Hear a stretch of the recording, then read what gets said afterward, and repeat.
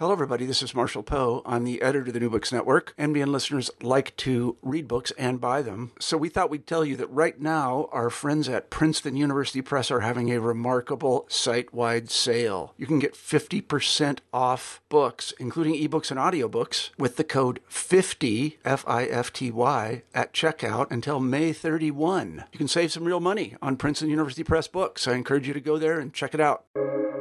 Welcome to the New Books Network.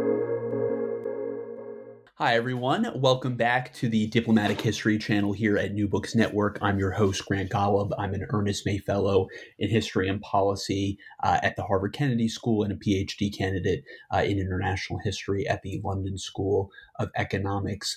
Today on the podcast, we're going to be looking at a really interesting book called U.S.-Egypt Diplomacy Under Johnson, Nasser Comer, and the Limits of Personal Diplomacy. And what this book really does is it's digging into a really important turning point in a crucial bilateral relationship, that being the U.S.-Egypt one in the 1960s when the Arab Cold War, the Middle Eastern Cold War, is really entering a new phase. And so to talk about the book, I'm joined by its author, Dr. Gabriel Glickman, who has his PhD from King's College London. And he is a historian of international relations. He's currently working on his second project, which is a history of the post-1945 order. So, Gabriel, great to have you on the pod. Thanks for coming. Thanks, Grant. It's great to be here. So I think a great place for us to start is, this is a really specific subject for a book. And I was wondering if you could tell us what got you really interested in this project to begin with. That's actually a very astute comment about the topic. It is super specific, and I didn't come to it that way. I suspect, like most book projects, it kind of came out of another project that just kind of got narrowed down and narrowed down. I started writing about the 1967 Arab-Israeli War. And I actually wrote a full book on it. And I wrote about the historiography of that war. And I was curious to see how people perceived that war over the decades. So what I did is I read chronologically every book that had been written, that I could get my hands on, and every article that had been written about that war. And I sort of lined it up chronologically to see how the arguments changed over time. And I got really interested in how people perceived the origin of that war. And so I kind of went from writing about the entirety of the 1967 Arab-Israeli War to looking at how people saw the origins. And as the decades moved on, you had some people that would blame Egypt for the war. You'd have some people that would blame Israel for the war. You'd have some people that would say it was outside conditions and it was an accidental war. You just had all these different arguments. And I started doing some archival research as I was going through the historiography, looking at what other historians were saying. And as I was doing it, one of the chapters covered sort of the American side in the run-up to the war.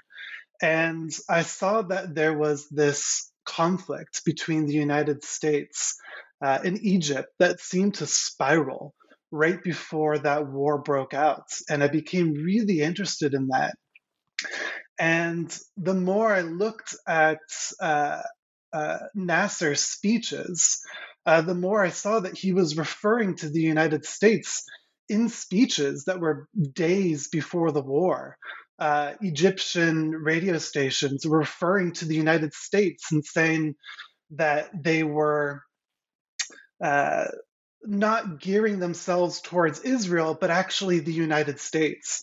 And I was surprised to see that because in all the historiography that I had read, hardly anyone referred to this fact, this kind of factor of a conflict between Nasser and the United States. And so from there, I started investigating it further, and I kept going further and further back in time. And that's where I ended up with this book project, and it got very specific from a much broader one. Yeah, that is really fascinating. I think you're right that a lot of book projects, start from something much broader, as it was with yours, and tend to get narrowed down over time. I also think that you made a really interesting point about Nasser's speeches, and I have found that for some reason, scholars tend to ignore sometimes the public rhetoric that world leaders and politicians or whoever actually are putting out there, because they think, oh, that's already there for public consumption. It's in the hierarchy of sources. Things that are private are going to be more earnest or going to be more legitimate, but sometimes the answers or part of the answers are actually right there in front of you all along. So I think that's really interesting. So sort of zeroing out a little bit before we really get into the heart and the meat of your book, can you give us a 30,000-foot overview of the U.S.-Egypt relationship before the 1960s, which is really where your book focuses on, and how that relationship had developed during the Eisenhower presidency? Many of our listeners are probably going to be familiar with the Suez Crisis, but if you could really sort of delve into that for us, I think that'd be a great place to start. Yeah. So the relationship between the U.S. And Nasser starts out pretty close in the 1950s. And a great book on that is by Miles Copeland, who was in the CIA. And kind of a funny aside, because I'm a jazz drummer, he's the father of Stuart Copeland, who's the drummer for the Police. And Miles Copeland talks about how it's something crazy, like he had an office down from Nasser, and they, are trying to sort of guide him and help him become this sort of confident, independent leader of Egypt, and things just go downhill from there.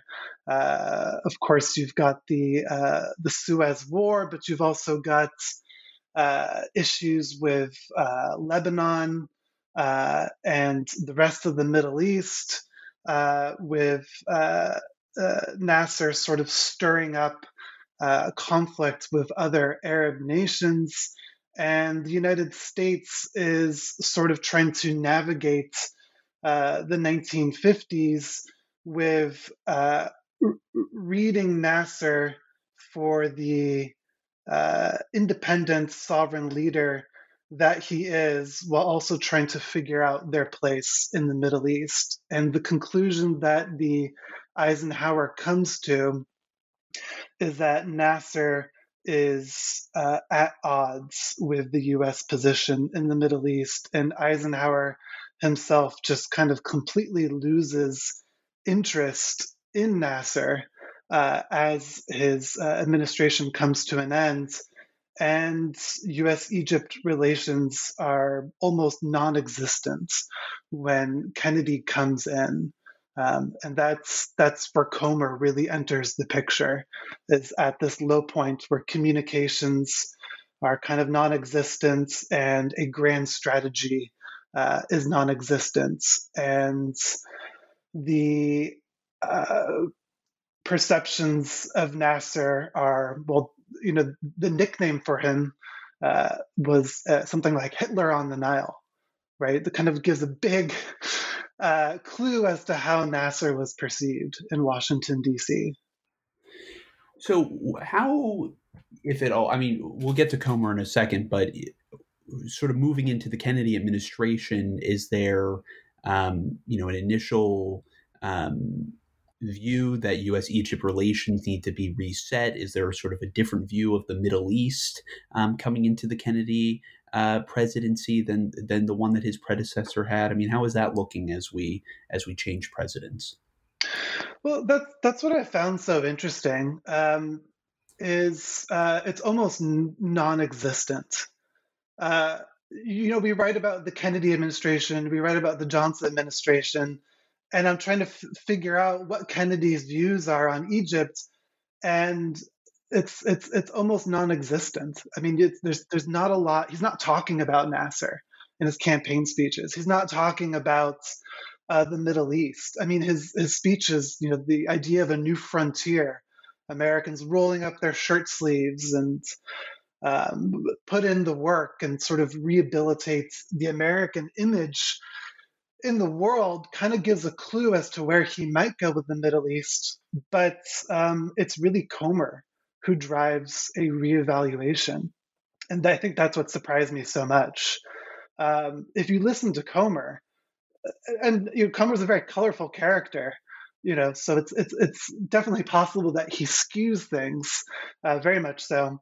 But if you listen to Comer, no one's really thinking about Nasser until he comes in and he says, "Hey guys, what about Nasser?" And he tells a story. He says that's basically how he interviewed for the Kennedy administration. Is that was his big idea. What if we reset relations with Gamal Abdel Nasser, and what if we kind of fit that into Kennedy's broader ambitions for America and the world? So okay, let's get to Bob Comer, Robert Comer, who's really one of the main characters, if not the main character of your book. So who is Robert Comer? What's his background before he becomes a member of the Kennedy administration? Yeah, he's got a funny background. He's from Missouri, and he would say the fact that he was from Missouri and not sort of on the eastern seaboard endeared him in Johnson's eyes, because Johnson really mistrusted Kennedy's officials, a lot of them who came from the ivory tower and sort of came from what Johnson considered East Coast establishment, and very different from his Texan background. But for some reason, apparently Bob Comer's Missouri background endeared him to Johnson. But Comer was also educated at Harvard, right? So Comer's very much a part of that world that Johnson sort of mistrusted. But the way that Comer comes into this is he works for the CIA. He's I think one of the sort of early people to join the CIA, and he comes from it from a group of people that escapes me from some sort of military academy. And a group of them kind of went to into the CIA together, but Comer was sent as a CIA liaison to NSC meetings during the Eisenhower administration. And so he's sort of a fly on the wall and kind of knows a lot of the ins and outs. And so that puts him in a unique position for the Kennedy administration. He says something like they chose him, or he advertised himself, because they needed someone who knew where all the bodies were. It kind of gives an overview of what Comer's sense of humor is like. A very funny guy, especially in his memos. But that's his background, and that's how he comes into the National Security Council. No, why is he involved in Middle Eastern affairs? Why is he given so much leeway with the Middle East? It was basically his ambition. And that's kind of the main idea of the book, is that Comer's ambition created a policy and kept it running as everything was trying to drive it into the ground. And it died after Comer left the scene. But it was his ambition that moved him in from the CIA liaison position into the National Security Council. And it was sort of big strategic ideas, big picture ideas that he tried to fit into Kennedy's even bigger ideas. Yeah, that's really fascinating that he really got his start in the U.S. foreign policy community in the CIA's infancy. I think like many figures in mid 20th century American diplomacy and foreign affairs, a lot of these men, had served during World War II, or were members of the Office of Strategic Services, which is in a lot of ways the World War II predecessor of the Central Intelligence Agency, and then they, go on to other roles, or some of them sort of, transitioned into the CIA. I find that sort of part of their biography happens over and over again with so many different figures, but I find that is often sort of just kind of talked about breezily or sort of in passing. But, it's a really, I think, important point about where these figures are coming from, because it really shapes their worldview of a lot of really key issues, especially as they rise up within the national security bureaucracy. People like Robert Comer.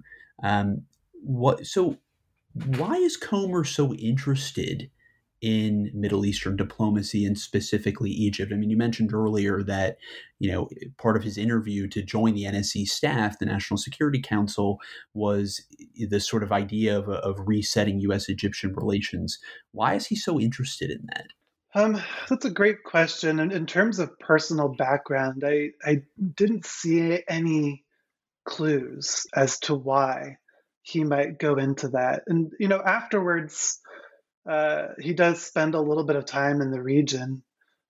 He becomes an ambassador in Turkey a little bit later on in his career.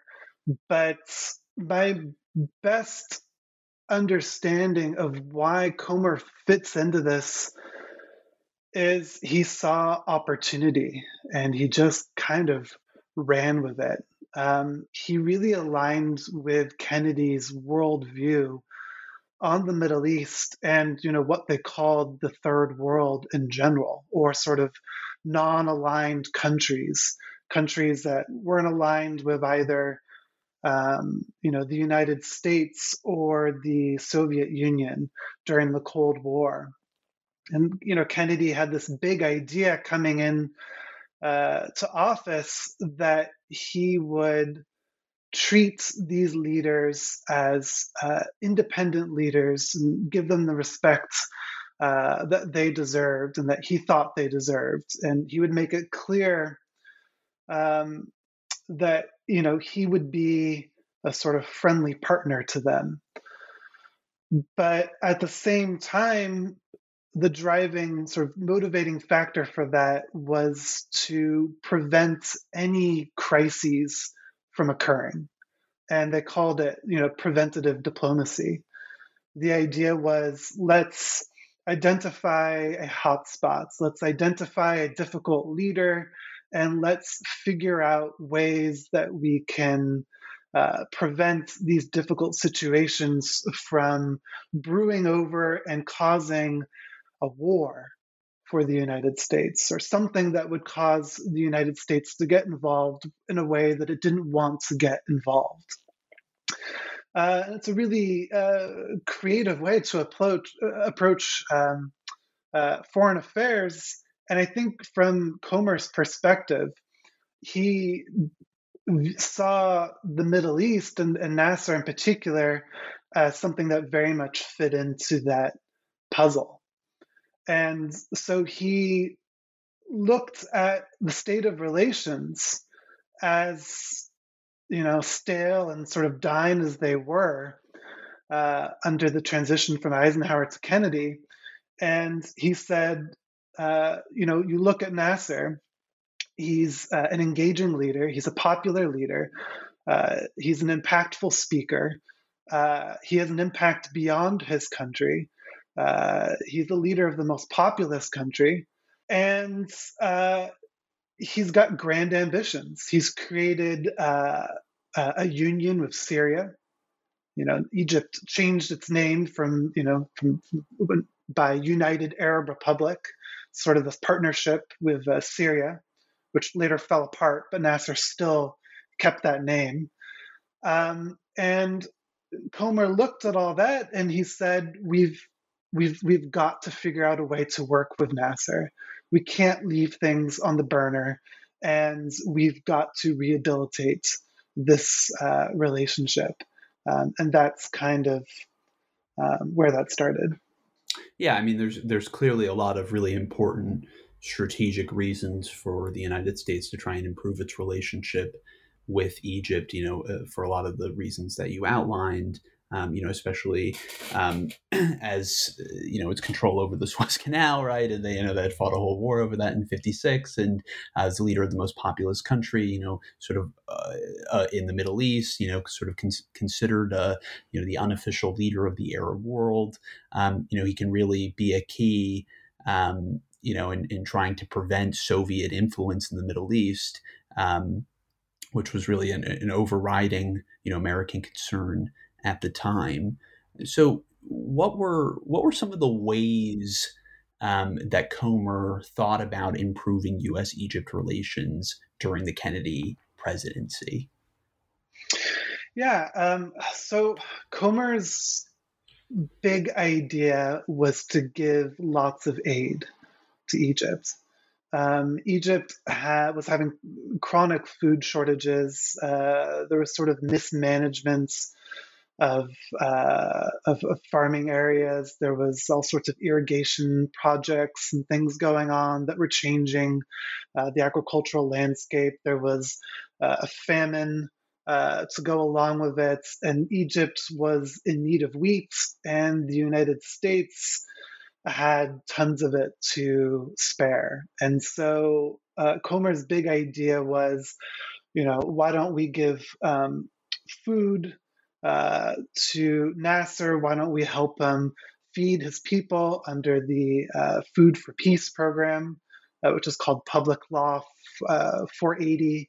And so you'll see it referred to in the book as PL 480, but it's also called Food for Peace, sort of a program that was created a little bit before Comer's time. And the idea was if you could get Nasser focused on development, then maybe he wouldn't be so focused on creating conflict in the Middle East. And, Comer saw that Nasser was ambitious, and he saw everyone knew that, Nasser was friendly with the Soviets. When the United States pulled out funding for the Aswan Dam, the Soviets famously swooped in and sort of saved the day.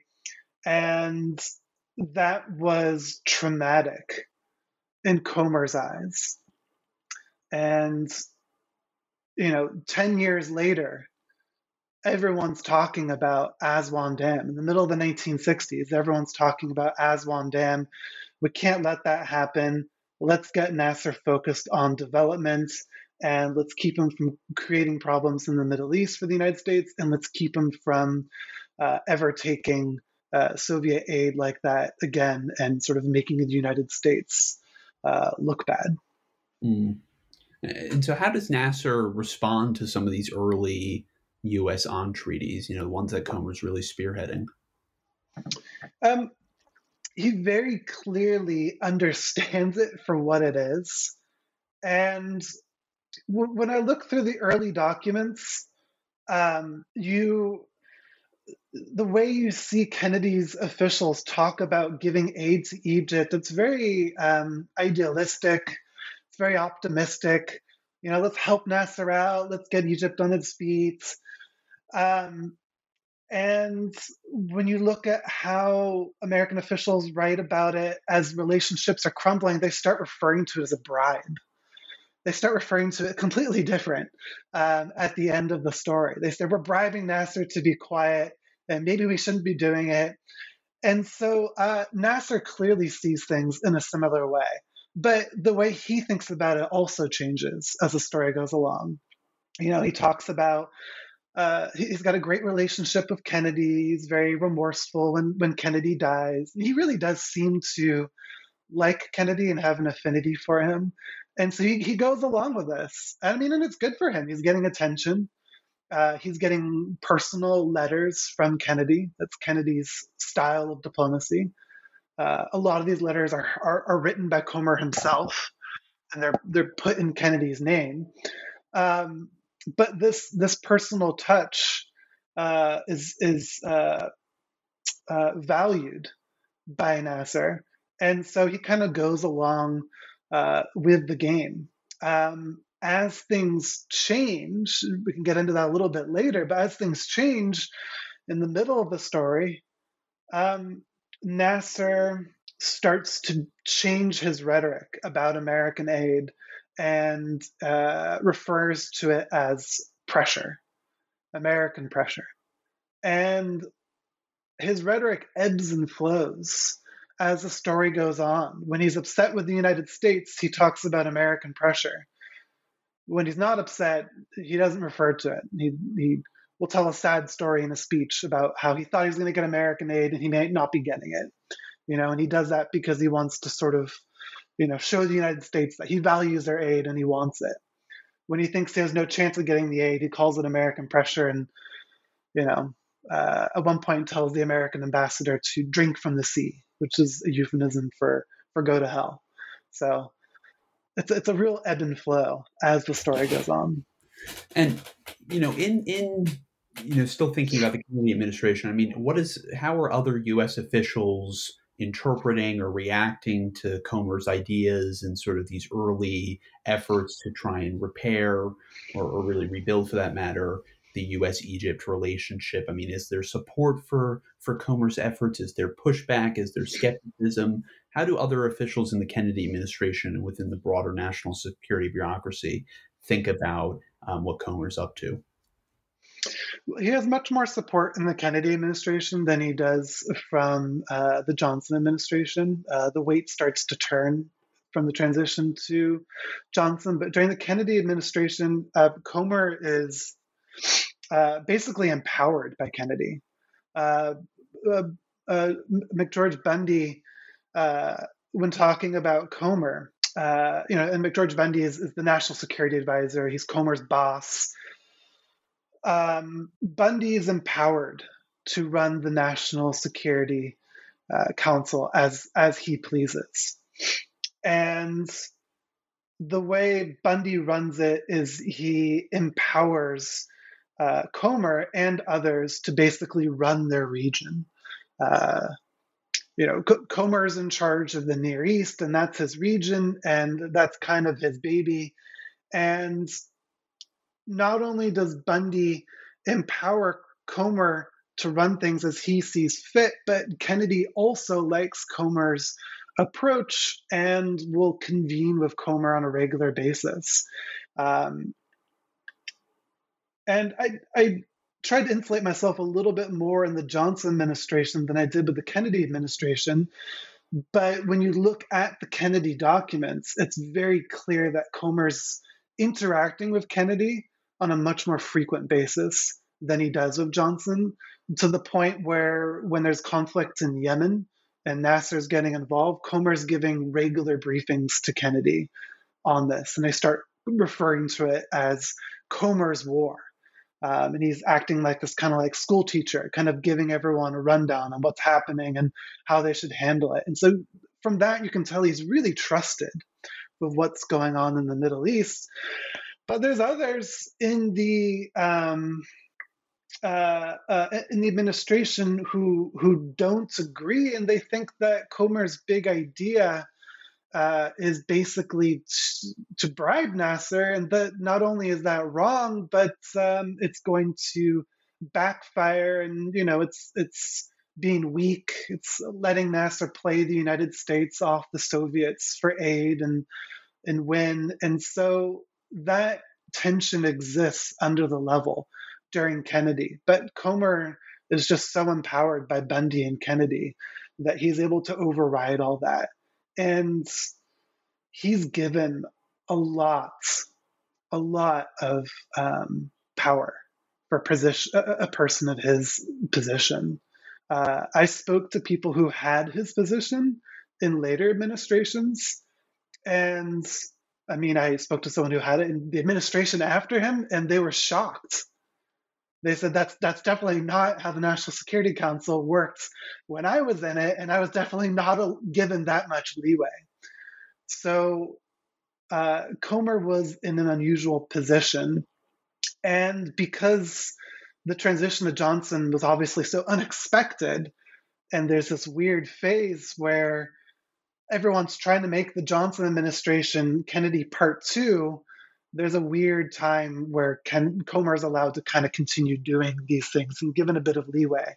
But as the story progresses to the middle part, he starts to get pushback. And some of the people who give pushback are like Secretary of State Dean Rusk, who is one of those people who doesn't seem quite as comfortable with Kennedy as he does with Johnson, and is a little bit happier to be able to sort of put Comer in his place as time moves on in the Johnson administration. So while Comer is empowered, there's definitely a faction that's against his big idea to turn Nasser inwards. Yeah, I mean that's a really interesting point there about Dean Rusk and some of sort of the bureaucratic competition there. I think because I think that people often forget that Kennedy wanted to be his own Secretary of State, and this is one of the reasons why he empowered McGeorge Bundy and the National Security Council staff as a way of trying to maneuver around the State Department. And Dean Rusk was kind of, well, Kennedy, had trouble finding a Secretary of State who sort of fit his idea of what the State Department should be up to. And basically Dean Rusk was like everyone's number two. He's like a guy who's not going to ruffle any feathers, and he's just going to kind of be there and do what you need him to do.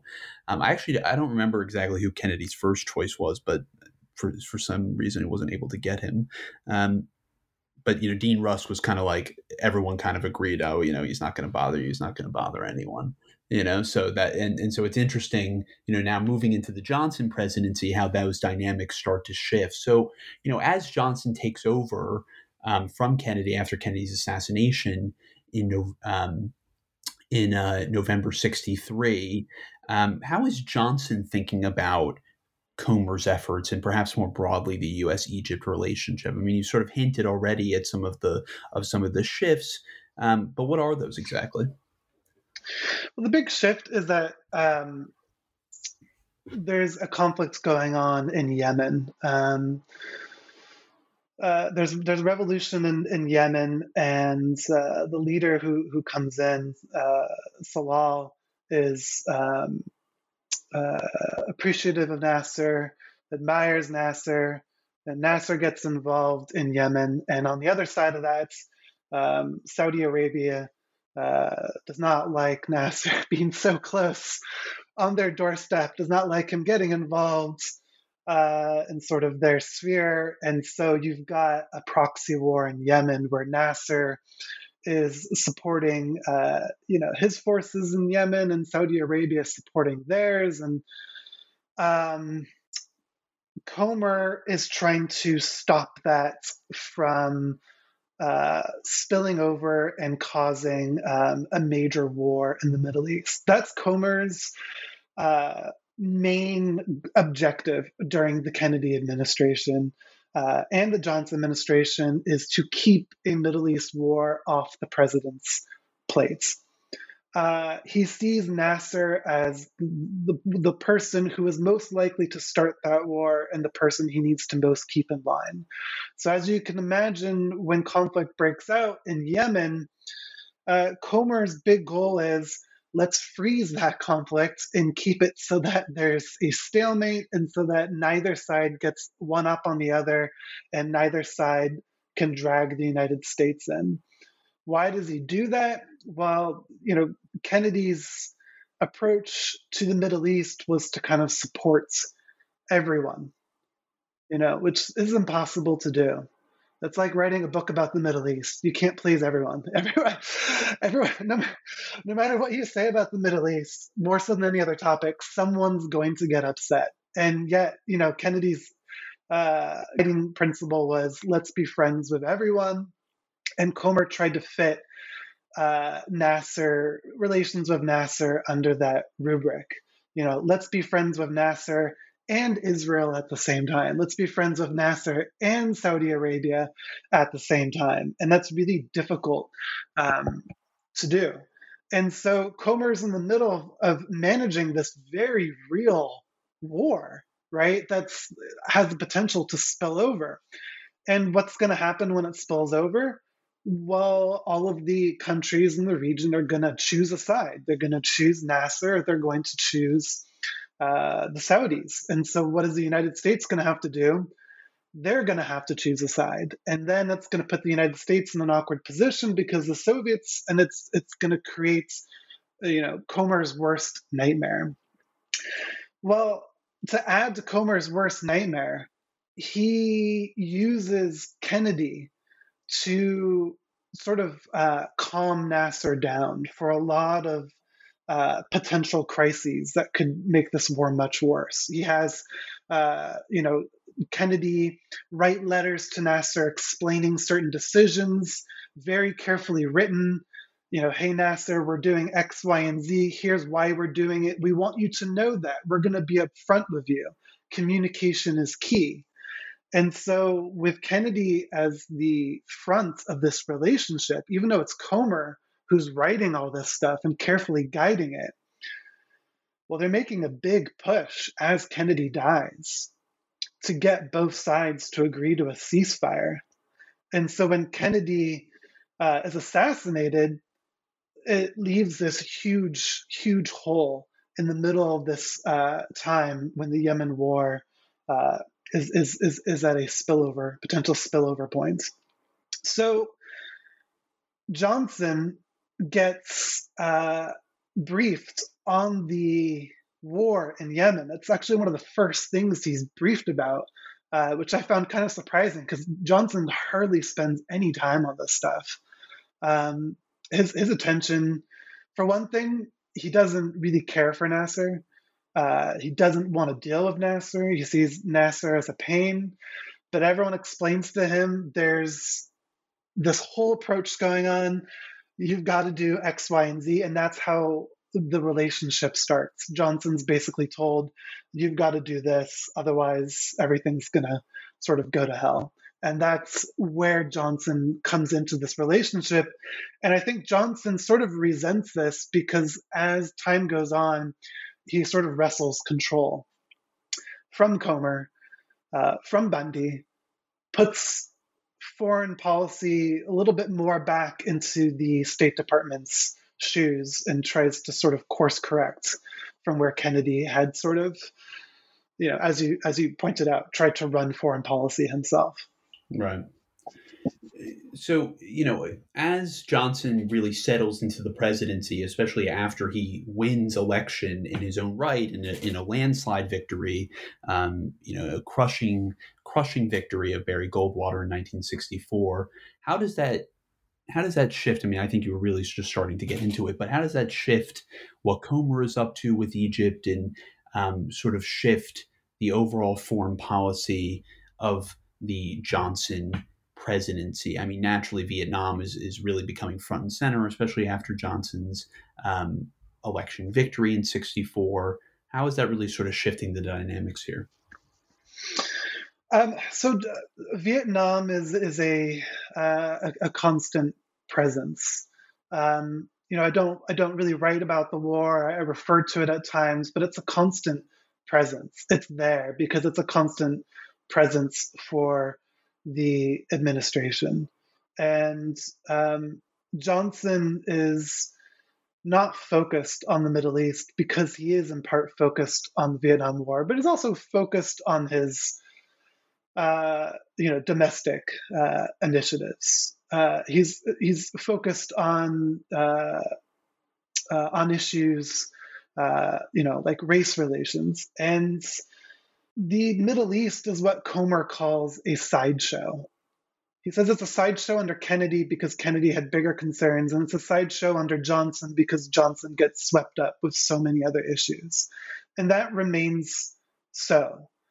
But the election plays a really interesting role in Johnson's interactions with the Middle East, and it plays a really interesting role um, because in the run-up to the election, everyone is trying to keep things off of Johnson's plate.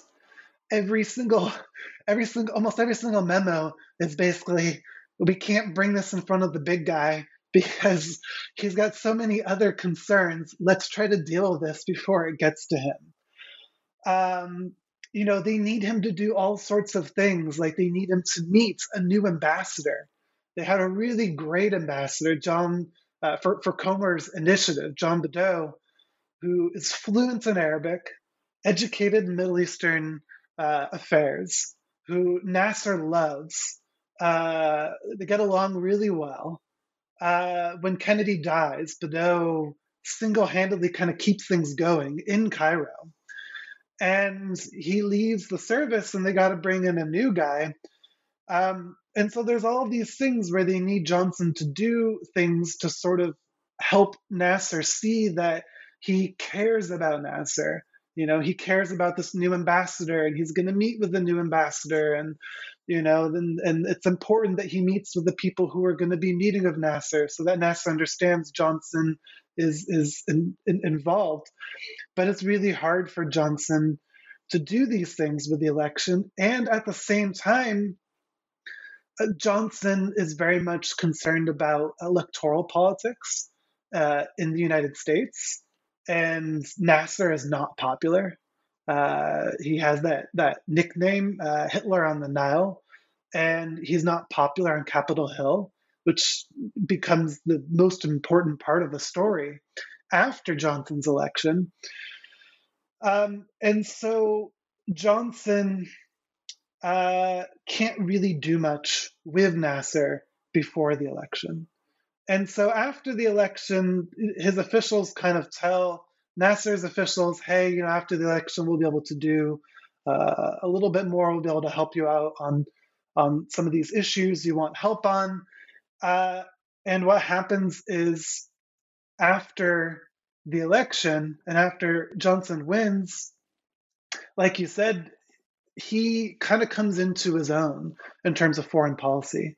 And he decides that he wants to have a more ambitious foreign policy that would involve giving foreign aid to countries who want it, who are willing to work with the United States. And Nasser doesn't really fit into that picture. I think I make an argument in the book that Johnson's very orthodox in the way that he approaches foreign affairs. He sees the United States as a great power, a sort of 19th century great power state. And in sort of that antiquated terminology, he thinks that if you make a mistake, you've got to keep going that course. You can't change because you can't sort of look weak. And with a leader like Nasser, he thinks you can't really be flexible for the same reason, because he thinks that if you change course, which flexibility requires, you're going to look weak. You're going to look like you're giving in to a leader like Nasser, who's obviously a much smaller state. It looks like you're sort of at their mercy. And that guides Johnson's approach versus Kennedy's approach is you got to have a personal relationship with all leaders and you've got to have a flexible approach because foreign affairs and crises are flexible. Things pop up and you have to pivot. Just like John Lewis Gaddis points out in his book on grand strategy, if you keep going the way you're going and don't change course, you're not going to reach where you're going. And Johnson didn't really appreciate that. And so he's very orthodox in the way he approaches foreign policy.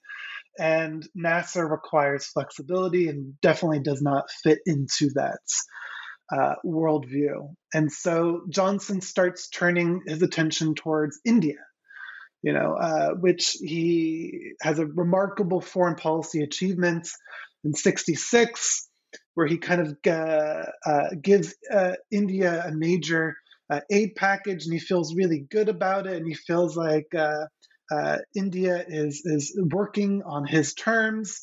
And when he talks about Nasser in the same light, he's basically like, groans. Nasser doesn't want to listen to anything we have to say. Why should I work with him? And everyone says, well, he's going to cause problems for you in the Middle East. And Johnson basically says, I don't care. The other side of that, to circle back to the election question, you would think Johnson would feel a little bit more empowered to do whatever he needs to do after winning that election.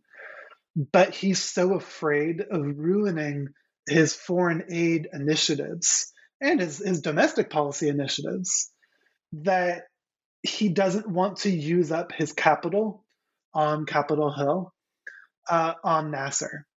And that makes it very difficult because in order to deal with Nasser, a lot of times he's advised to kind of go to bat for Nasser on Capitol Hill.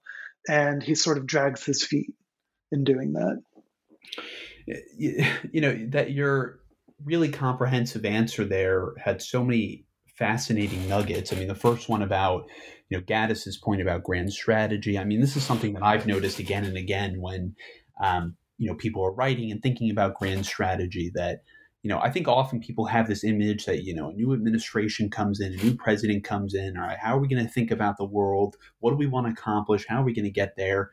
And then it just kind of stays like that, right? That's the framework, and the means and the ends are static, right? But as you rightfully point out, they're not, right? Like things come up all of the time, things that you're not going to expect, like, I don't know, a war or a pandemic or, any number of crises. And, you have to change tack. You have to be flexible, right? Grand strategy has to shift as, the international and the military context around you shift. And, that doesn't make grand strategy, a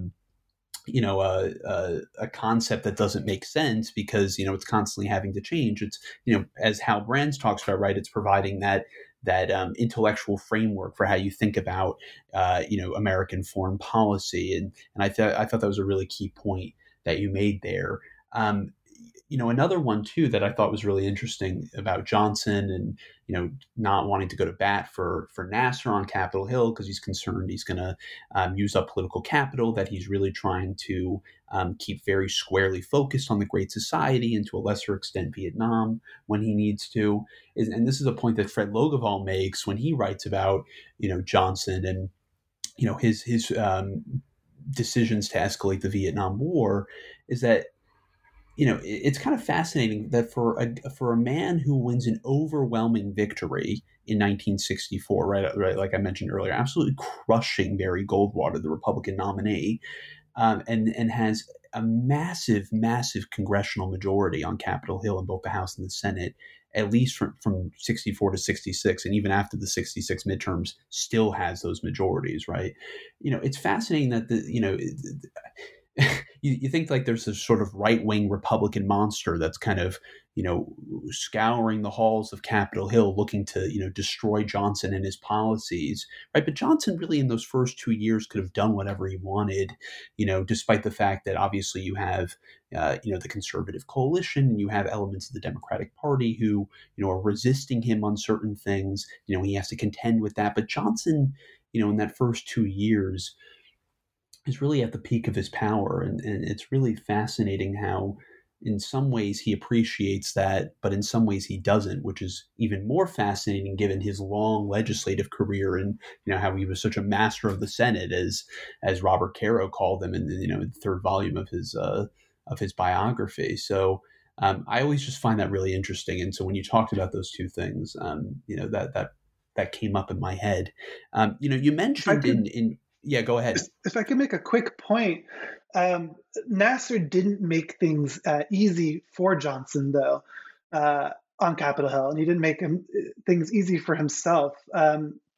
One key event in the book is there's a raid on the diplomatic compound, the American compound in Cairo, and there's a mob, and they end up burning the Kennedy Library at the diplomatic compound. And this relates to issues going on in Congo, where Nasser is involved in giving arm and aid to the rebels, and the United States was trying to get that to stop. And America gets a little bit more involved and Nasser gets a little bit more upset, and the suspicions of the American officials on the ground and back in Washington is that Nasser allows a mob of Congolese students to be whipped up, sort of led to the American diplomatic compounds and burn this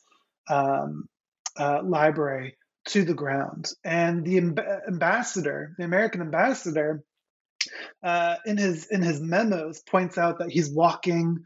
It's Thanksgiving when this happens, and he gets word that this is happening, and he manages to walk all the way from his apartment to the embassy, and he sees all these Egyptian officials kind of like hanging out in the street in the fire trucks, and they're not really like doing anything.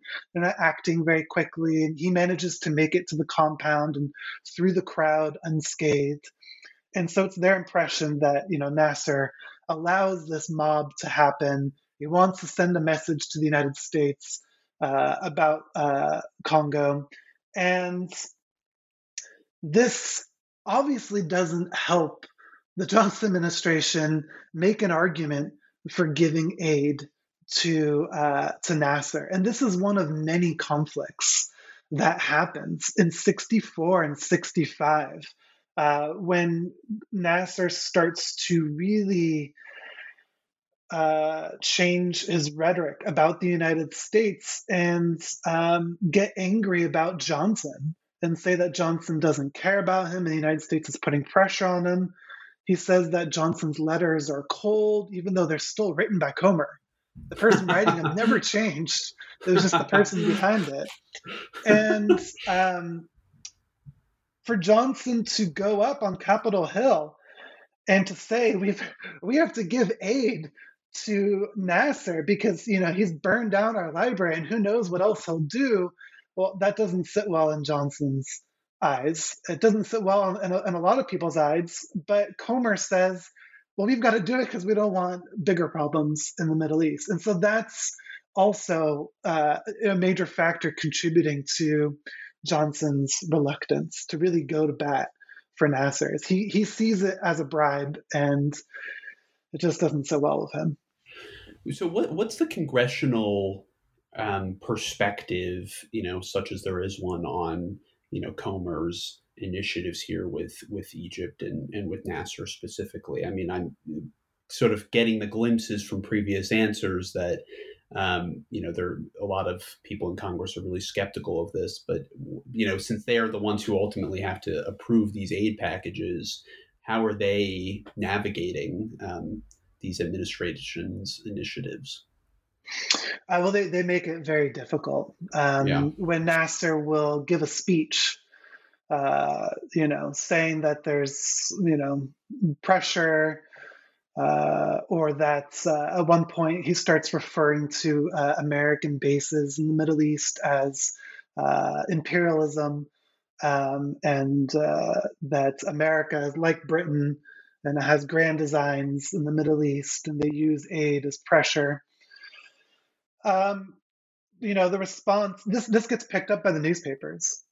As you said, what these world leaders say, not only should we pay attention to them, but we should also pay attention to what the newspapers say.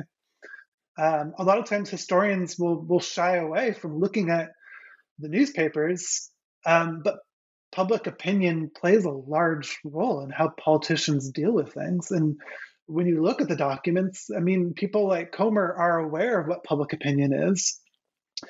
And while it might not change how Comer views his ultimate strategic objective, it does shape how he thinks he can convince Johnson to publicly go about supporting Comer's ultimate objective. And so public opinion does play a role. And with Congress in particular, there's all sorts of amendments where, a congressman or senator will say, well, if you want to give aid to, actually it starts out pretty generic. They say any country who, says something, bad about, American bases or something, should not be given aid. They kind of keep it generic. I can't remember the exact wording of it right now. It escapes my memory. But I remember it starts off very generic. And then as time goes on, they say, well, you can't give money to Egypt. You can't give any foreign aid to Egypt. Anyone who burns a library or anyone who burns diplomatic property can't be given aid. And it's very clear that this is aimed towards Egypt. And so there's a sort of tit for tat where Nasser will do something and Congress will kind of respond, and Comer, sort of spearheading the Johnson administration's response, is sort of pivoting back and forth between trying to keep his Kennedy policy alive under Johnson, trying to convince Congress to back off, and trying to convince Johnson to allow him to continue doing this. And so that's where my argument comes in, that this policy was intended to die as soon as Johnson came into office, but Comer tries to carry it on his back very successfully until Comer is transferred out of that role and into a role concerning the Vietnam War. Yeah, so talk to us a little bit more about the transfer. When is Comer transferred to a Vietnam portfolio, and as a result of that, what happens to all of his efforts to repair and rebuild and revitalize the U.S.-Egypt relationship? Now we're sort of in the mid 1960s here. So we're at 66. That's when Comer gets transferred. He becomes, so Bundy leaves. Bundy goes to the Ford Foundation, and Comer becomes interim national security advisor. Bundy recommends to Johnson that he make Comer the full-time national security advisor.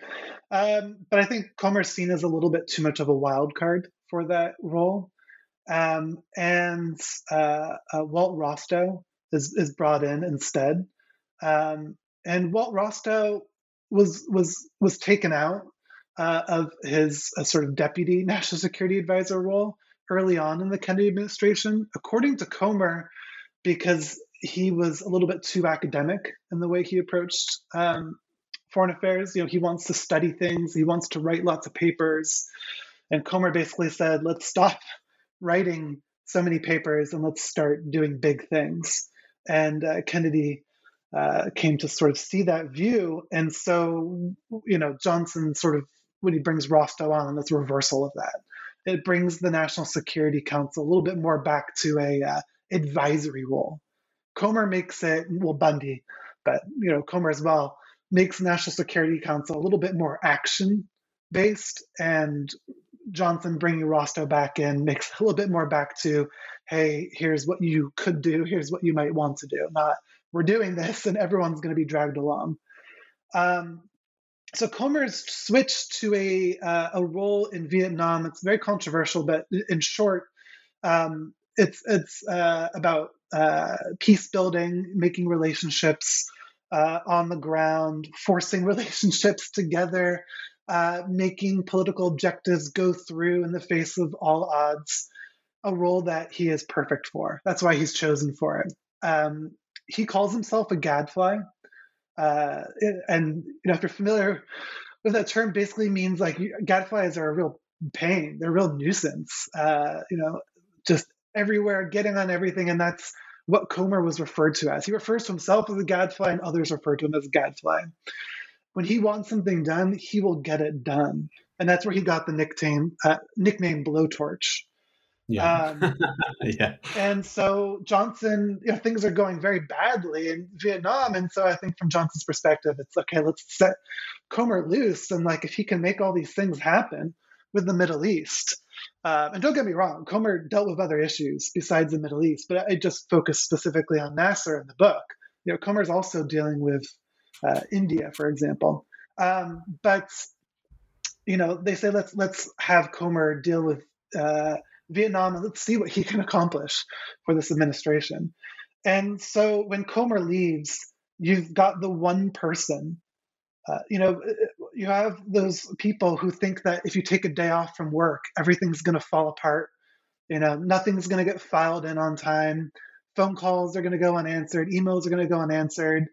and they go homesick or they go on vacation and things actually kind of do go on and it's okay, you can take a vacation.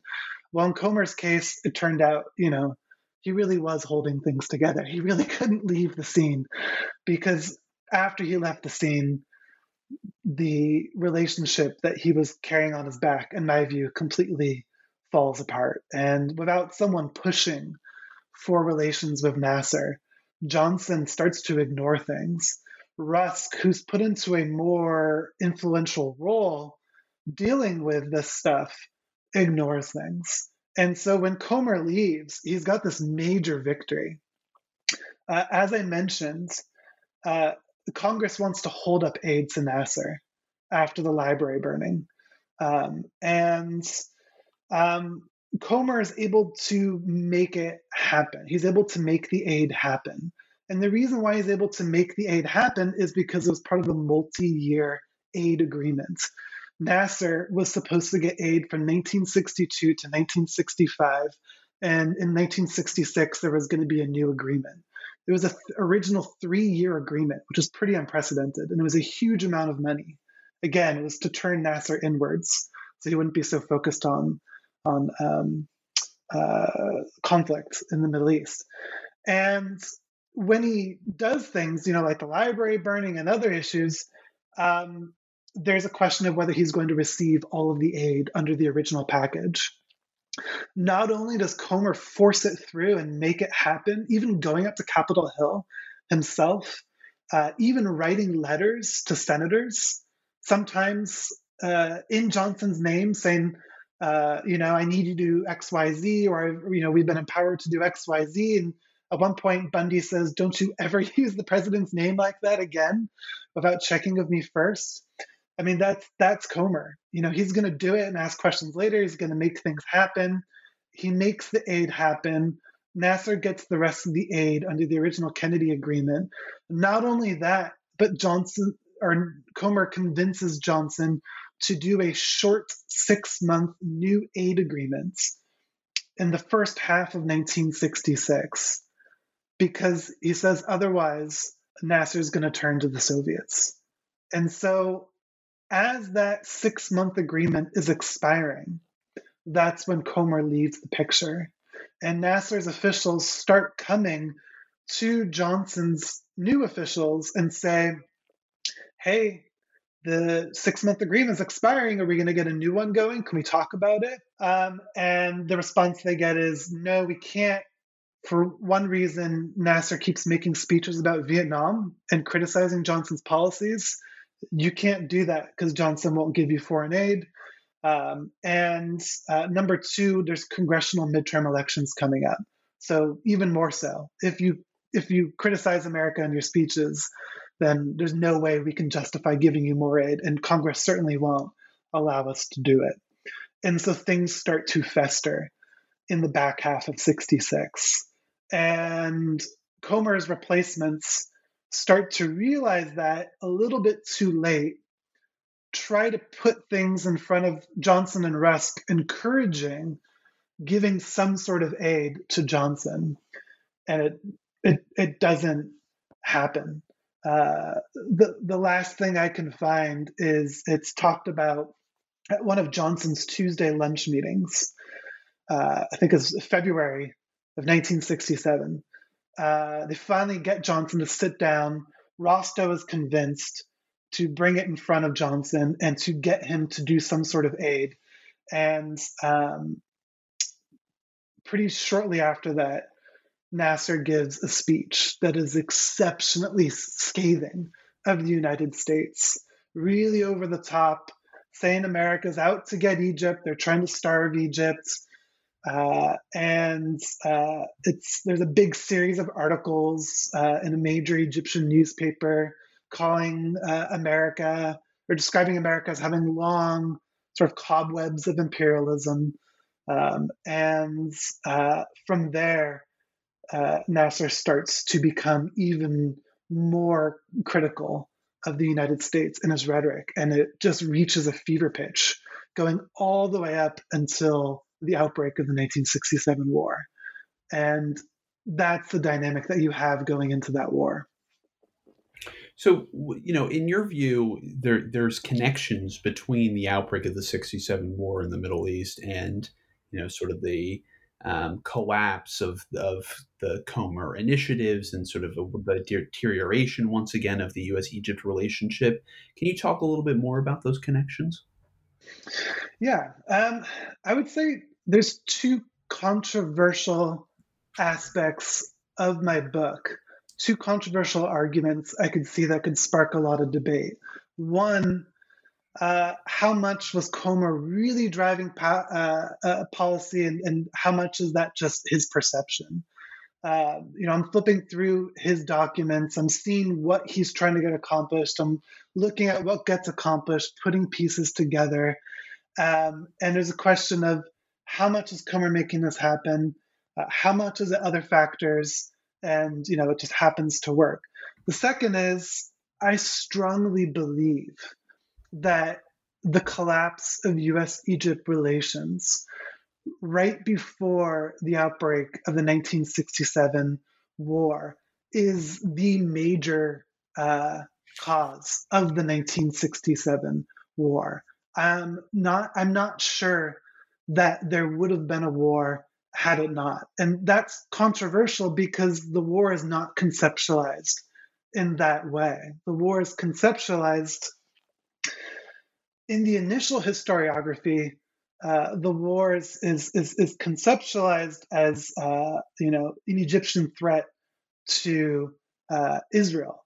As the historiography goes on, it's flipped. That narrative is actually flipped, and it's conceptualized as Israel is creating tensions and trying to bait Nasser, trying to bait Syria, and it's using all these events as a pretext in order to grab land, grab power. And that narrative is sort of where the predominant narrative is today.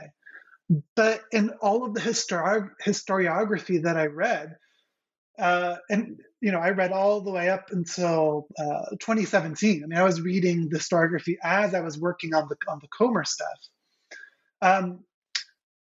Up until very recently, with probably the most recent one or two books, no one really looks at this dynamic of US-Egypt relations. And the main reason why I think it's so pivotal, not that Nasser was jealous of the US-Israel relationship. I mean, that's definitely a factor. Nasser is very much concerned about the US-Israel relationship. Again, like I said, Kennedy wants to keep a friendship with everyone. Johnson is convinced to do the same thing, although he's not sure that that's possible. And events happen during the Johnson administration where a complex arms agreement is reached, where the United States finds itself fulfilling a contract for tanks to Israel that were left unfulfilled by West Germany. And Nasser's really upset about that. But the Americans point out to him, well, you're getting weapons from the Soviets. We're actually trying to create a balance here. And so there's definitely an aspect where Nasser is starting to feel like the United States is favoring Israel and ignoring him more.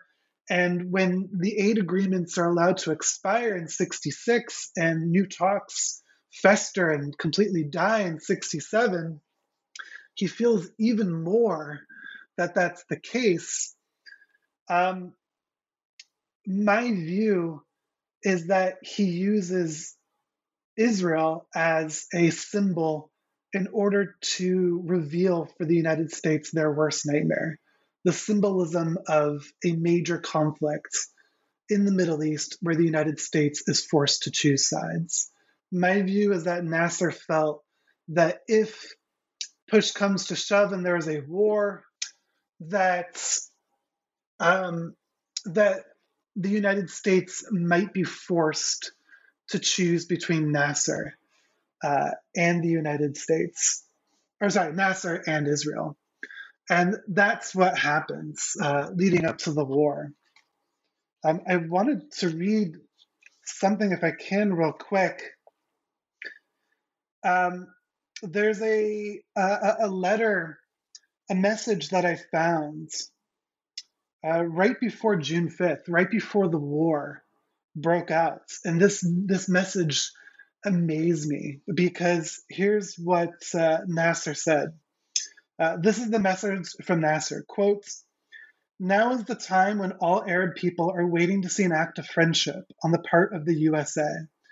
His urgent request is that the US undertake no direct military action in the form of landings, shifting of naval fleets, or otherwise."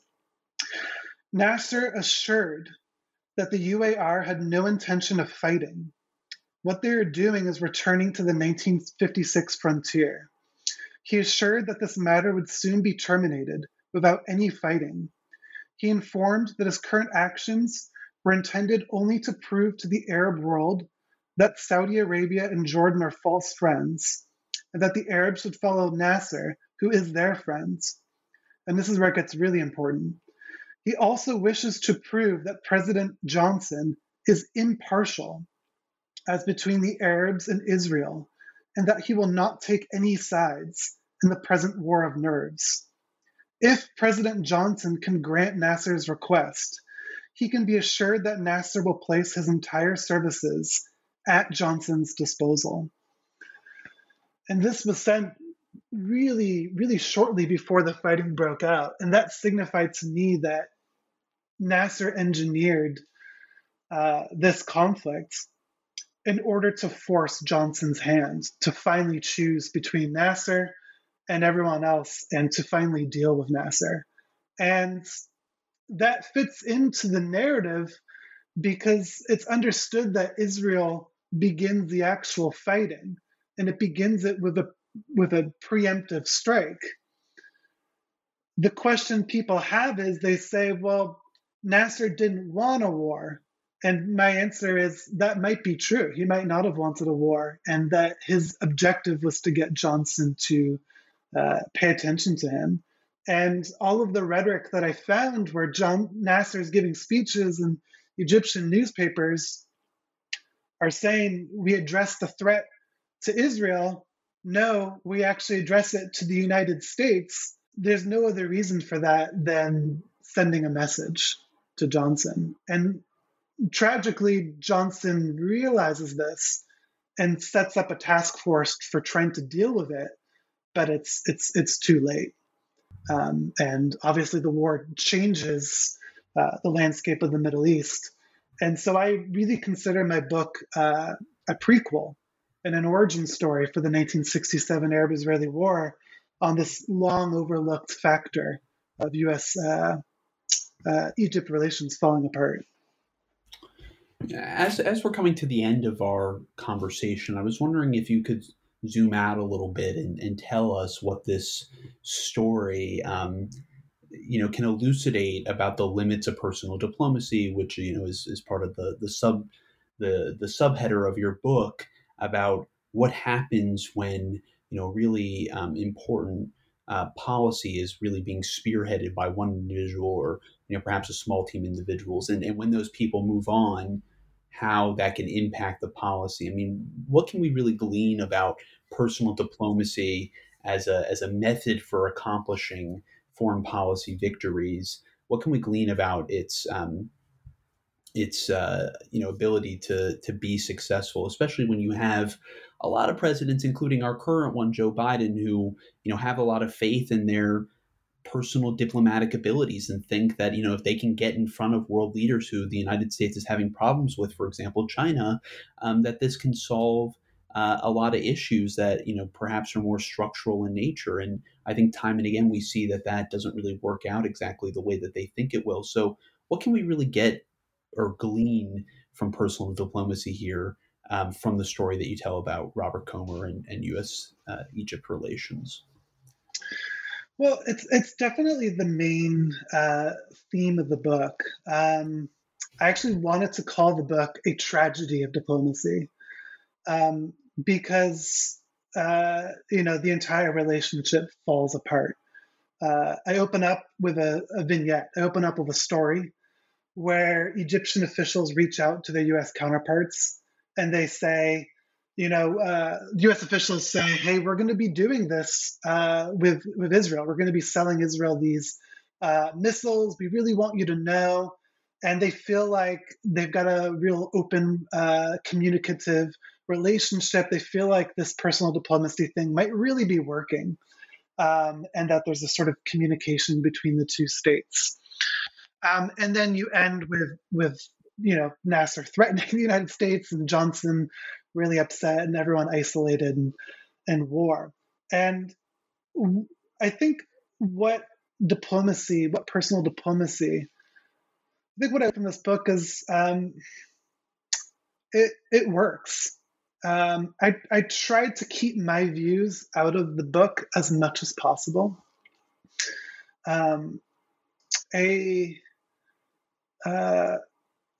One sort of former government official read my book and he said, I disagree with your thesis.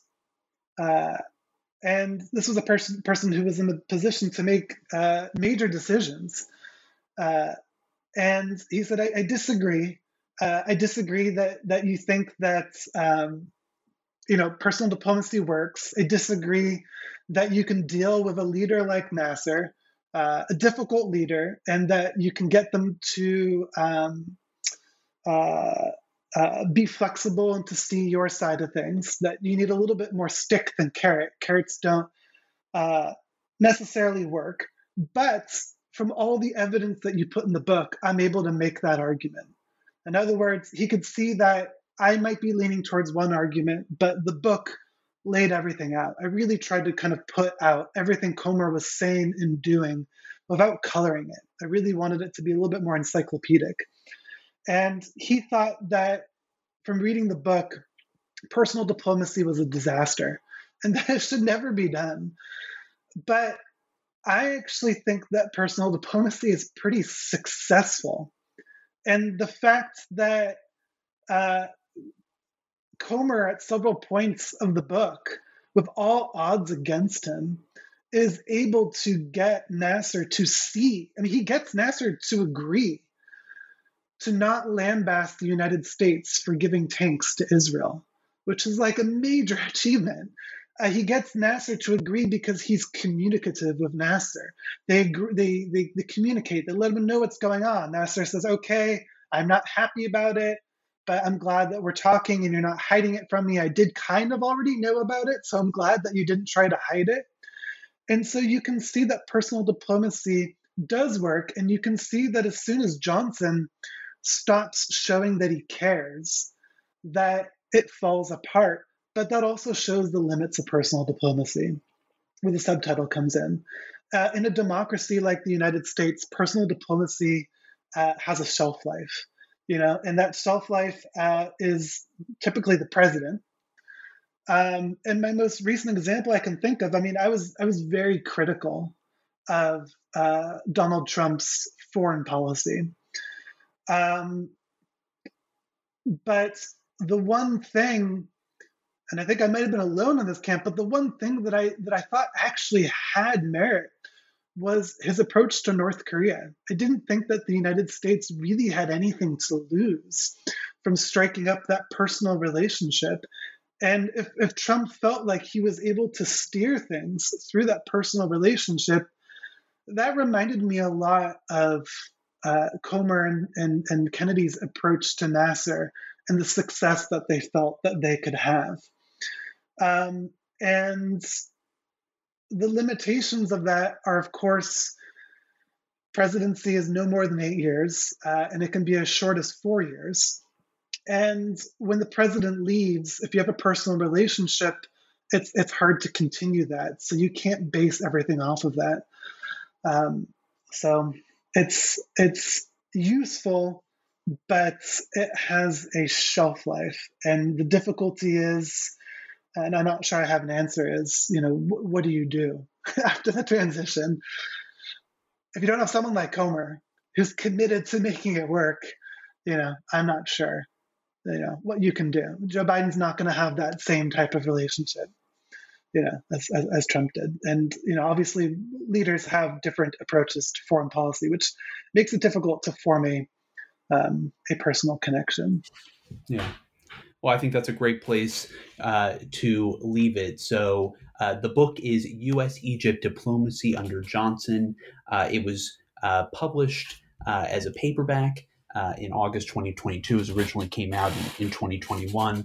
It's available now. Highly recommended for if you really want to get into the weeds on a lot of these issues. Gabriel, thanks so much for coming on. It's a pleasure. Yeah, likewise. Thank you so much for having me on.